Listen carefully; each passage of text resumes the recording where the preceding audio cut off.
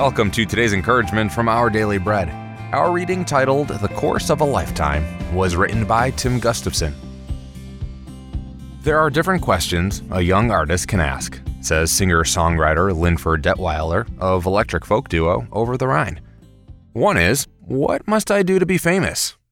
Detweiler warns that such a goal swings the door open to all manner of destructive forces from both within and without. He and his wife have instead chosen a less flashy musical road in which they continue to grow over the course of an entire lifetime. The name Jehoiada isn't readily recognized, yet it's synonymous with a lifetime of dedication to God. He served as priest during the reign of King Joash, who for the most part ruled well, thanks to Jehoiada. When Joash was just 7 years old, Jehoiada had been the catalyst in installing him as rightful king in 2 Kings 11. But this was no power grab. At Joash's coronation, Jehoiada made a covenant between the Lord and the king and the people, that they would be the Lord's people.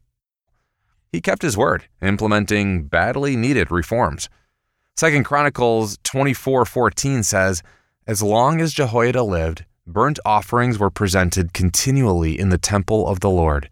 For his dedication, Jehoiada was buried with the kings in the city of David." The late Eugene Peterson called such a God-focused life a long obedience in the same direction. Ironically, it's such obedience that stands out in a world bent on fame, power, and self-fulfillment.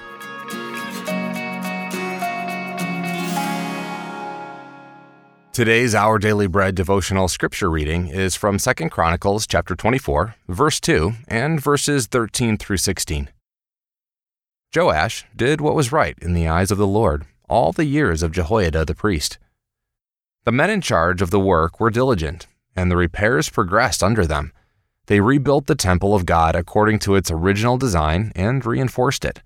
When they had finished, they brought the rest of the money to the king and Jehoiada, and with it were made articles for the Lord's temple, articles for the service and for the burnt offerings, and also dishes and other objects of gold and silver. As long as Jehoiada lived, burnt offerings were presented continually in the temple of the Lord. Now Jehoiada was old and full of years, and he died at the age of 130. He was buried with the kings in the city of David, because of the good he had done in Israel, for God and his temple.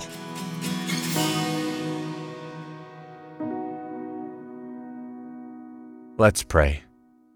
Dear Lord, help us pursue you and your wisdom for our life instead of the fleeting things of this earth. May our lives be a reflection of our obedience to you and how following you results in a deep inner peace and security. Thank you, Father. It's in Jesus' name we pray. Amen. Thanks for listening today. I'm Stephen, and today's encouragement was provided by Our Daily Bread Ministries.